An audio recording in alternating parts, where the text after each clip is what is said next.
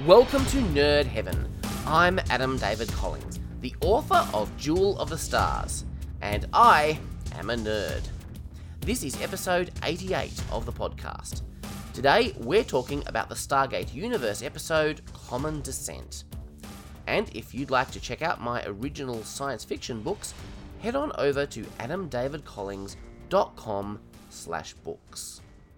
The description on Gateworld reads, Destiny comes upon a colony of humans who claim that their civilization was founded 2,000 years earlier by Destiny's own crew.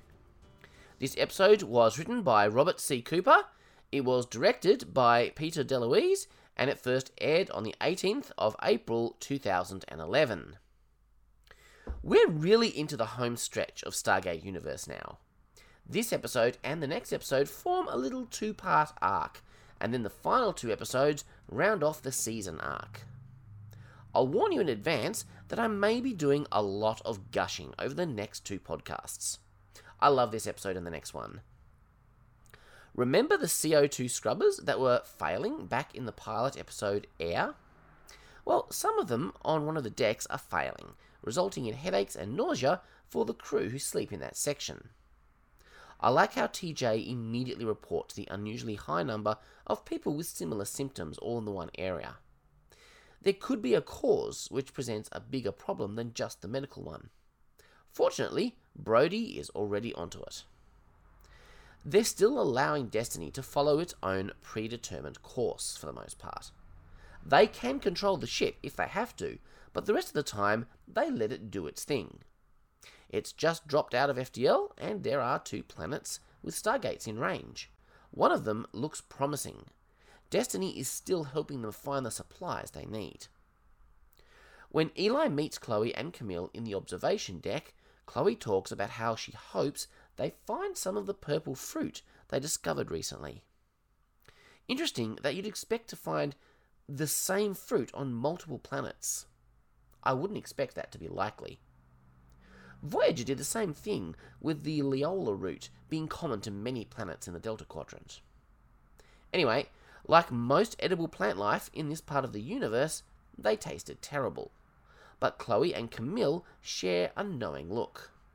Apparently, they were good for something else, but they're not going to let on what that was to Eli. That's when Chloe spots something out the window. Drones. Our old friends. We haven't seen them in a while, but last time we did, they nearly destroyed the ship. As they come into range, they open fire immediately. So that's not good. One would assume the crew have been practicing operating the ship in a combat situation since last time. They seem to be doing a decent job of flying and shooting. Greer is actually getting pretty good at it. Scott detects the command ship. It's on an intercept course. They're keeping distance between them, but they won't be able to keep it up until it's time to jump. That'll burn out the engines.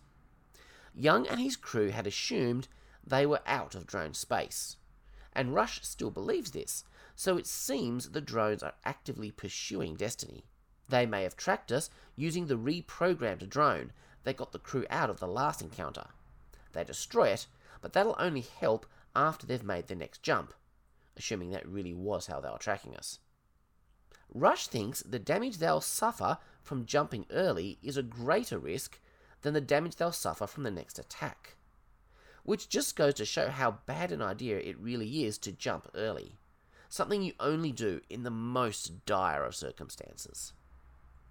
This episode is our first indication that the drone problem really is going to be a bigger issue than just that two-parter in the middle of the season.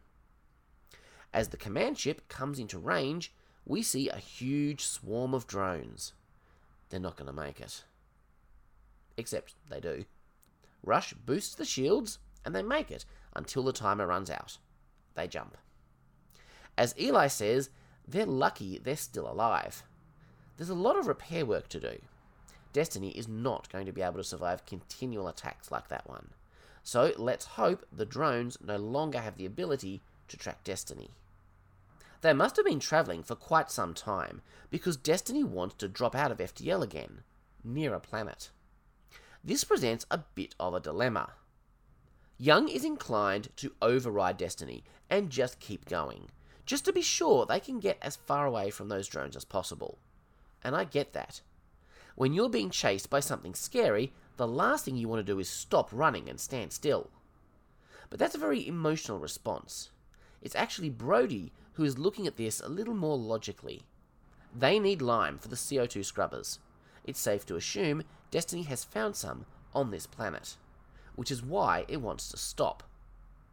They've dealt with the worst of the repairs, and as Rush says, if they don't stop soon, they're gonna have trouble breathing. There are no drones immediately on sensors. The planet seems relatively inhabitable. At least this time, they're not searching for lime in a desert.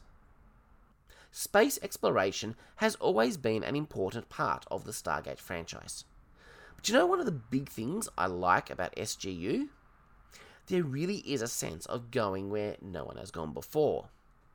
In SG-1 and Atlantis, they were travelling to planets populated by humans who had been placed there by the Goa'uld or the Ancients. But here in Stargate Universe, we're in the deep distant reaches where no human or any other race known to humans has ever been, not even the Ancients. There's a real sense of wonder I get from that. But it's a spine-tingling, cold, almost scary kind of wonder.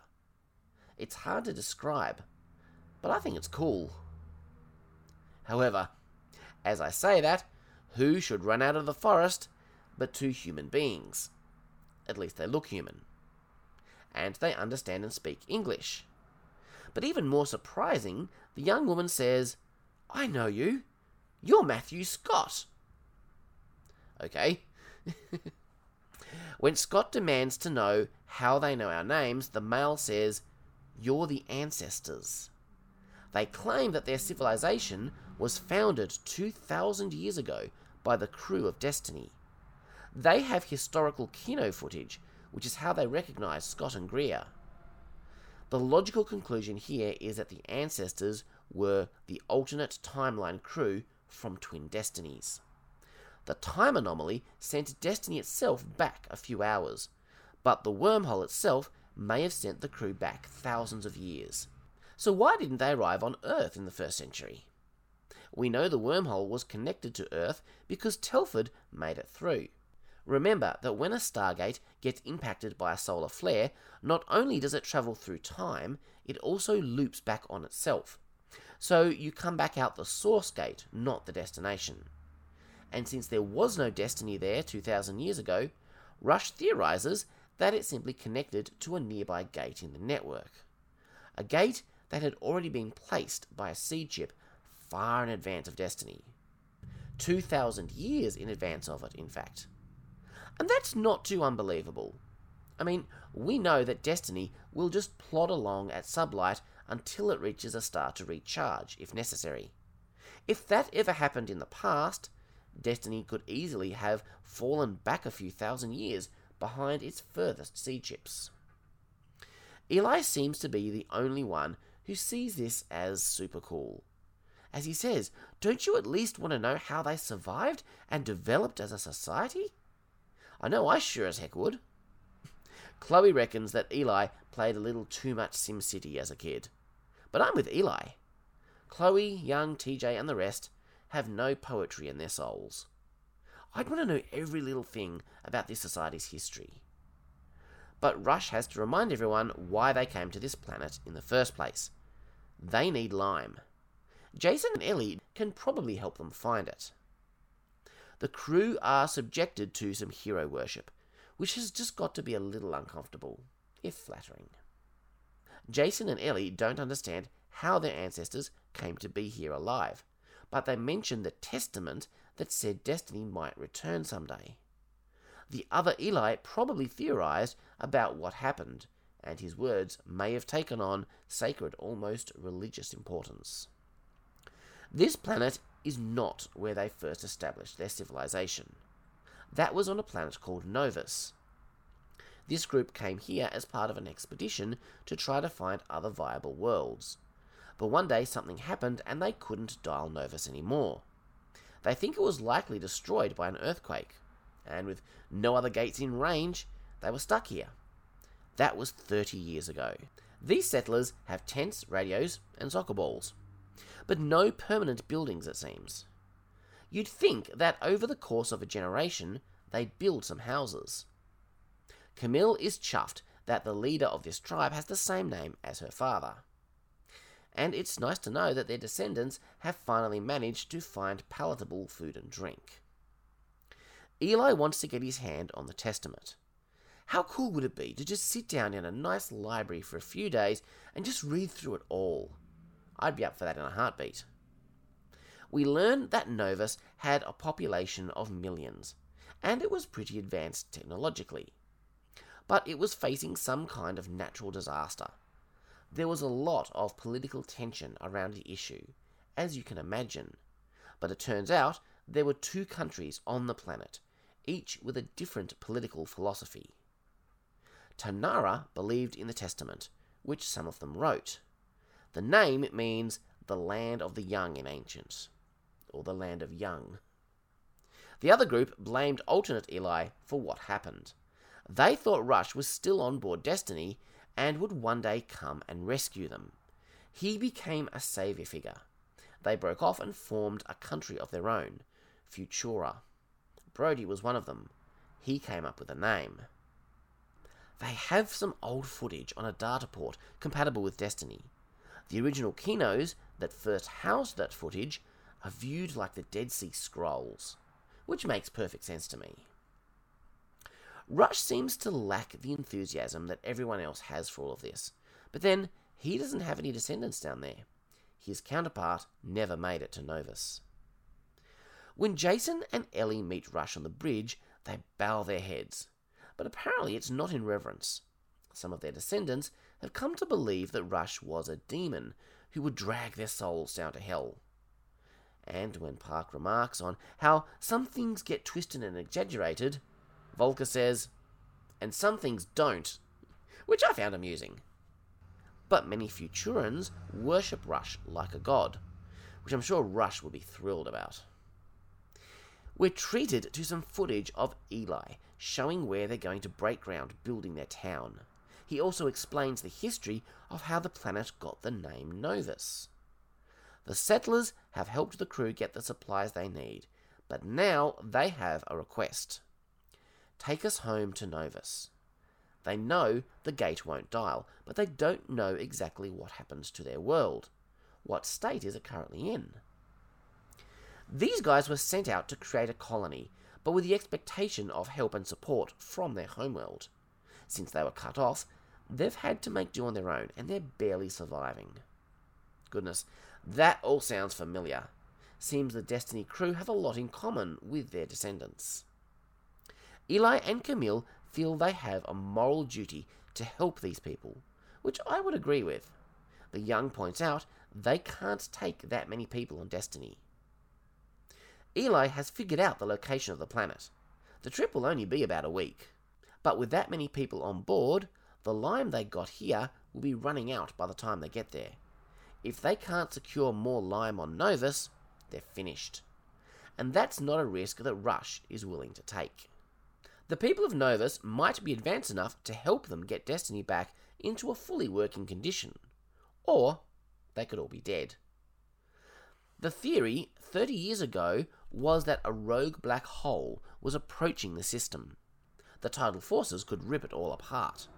But that process could have taken hundreds of years, and all of this was happening in the early 80s. It's crazy. While I was a preschool kid here on Earth, the Novans were looking for a new homeworld. And then there's another problem. The drones. In all that excitement, we'd kind of forgotten about them, hadn't we? That's actually how this episode started. The last thing they need right now is a drain on their resources. So what's the alternative? Say no thanks and let their descendants, possibly their only living descendants, just slowly die on this planet? Young has a good compromise. The planet is close. They go there and investigate the planet and see what's up. Maybe they can repair the gate, and then the settlers can get there without the ship. It seems a reasonable first step to me. Another clip from the Kino footage shows TJ giving birth to the first baby born on Novus. I love how Eli practically has tears in his eyes as he says it. It seems that those versions of TJ and Young got back together and started a family. They had a boy, by the way. Then there's a big jump ahead. The town is well established. There are wooden structures that don't look too dissimilar from what you might see in an American frontier town in a western. It seems Eli has a child too. His only regret is that his mother will never know how they turned out, or get to meet her grandson. A much older Young is giving a speech. This is the time when the Futurans broke off and formed their own country. Young seems pretty magnanimous about it all, but he talks about how the early days were hard, but it brought them closer together. They've built a life they can all be proud of. Eli still thinks that Young's plan isn't enough. They should be taking everyone on board now. He hoped showing Young that footage would convince him of that. So what are they going to do if they reach Novus and the gate can't be repaired, or there's nothing to go back to? Will they return here to these people and help them find another home? Will they at least go back and tell them what they've learned? It seems Young is offering no promises on that front, and I think that's what is really bothering Eli and Camille. The leader of this world sadly observes that the Futurans were wrong after all. Destiny didn't come back to help them. If they'd known this sooner, they could have avoided generations of conflict over the question. And that's when the drones appear, not just in orbit, but flying through the atmosphere of this world. Well, that's a problem, because if they leave the settlers here, they'll die. There's only one option now. They all evacuate through the gate as the drones blow the settlement to pieces. Destiny is also under attack. Young allows the settlers to evacuate. Good thing he has a heart after all. Rush doesn't know how the drones found them. Scott and Greer manage to destroy the drones, but the gate has a big chunk out of it. They're not getting off this planet that way. Young has no choice. Destiny jumps. Eli, Scott, Greer, and Camille are stranded on the planet with the remaining settlers. Ellie asks an uncomfortable question. Why would the drones come here? And that's our fault. Destiny brought them here. So, rather than bringing salvation, Destiny's return has brought destruction and ruin. Boy, were those Futurans wrong. Eli and Rush have both come to the same conclusion. The drones are tracking Destiny via the gates. An active Stargate is a massive subspace event. The drones can detect that event. There are other settlements on the planet. Jason and Ellie run off to warn them, but it's probably already too late. So now they know how they're doing the tracking. This means that as long as they don't use the gate, they should be able to hide. They'll have to use the shuttle to get supplies from planets. Young agrees with Rush that it's too dangerous to risk going back for everyone else. But if they don't use the gate, then the drones shouldn't be able to track them. I'd be buying a little time just to get the drones off the scent, and then going back, personally. Eli may have found a way to get a signal out to Destiny. Stargates have a transmitter. They communicate updates with one another and send status to Destiny. So far, all Eli can do is turn it on and off. But that's all they need to tap out an SOS. I kinda wish they'd all give Brody a break. Yeah, I don't think Futura is the greatest name, but do they have to keep mocking him for that? The answer, by the way, is no, they don't. It's all getting a bit old, and I'm kind of annoyed on Brody's behalf. I think that this was possibly meant to be funny? I'm not sure. But it reminds me of the kind of humour you sometimes see in old DC comics, where everyone makes fun of Aquaman because he's the butt of all their jokes, and similar nonsense between Superman and Batman. I hate that kind of humour, and I really don't understand why people find it funny. If you do, then great, but it does nothing for me. Anyway, they're overjoyed when they see that shuttle in the sky. As they near the planet, speculation is rife. As usual, Eli is the voice of optimism. Their descendants have to be there. We pass down all our knowledge to them. But as TJ points out, they pass down some of their disagreements too. The shuttle descends towards Novus. There are no radio signals, which is odd given that they were advanced.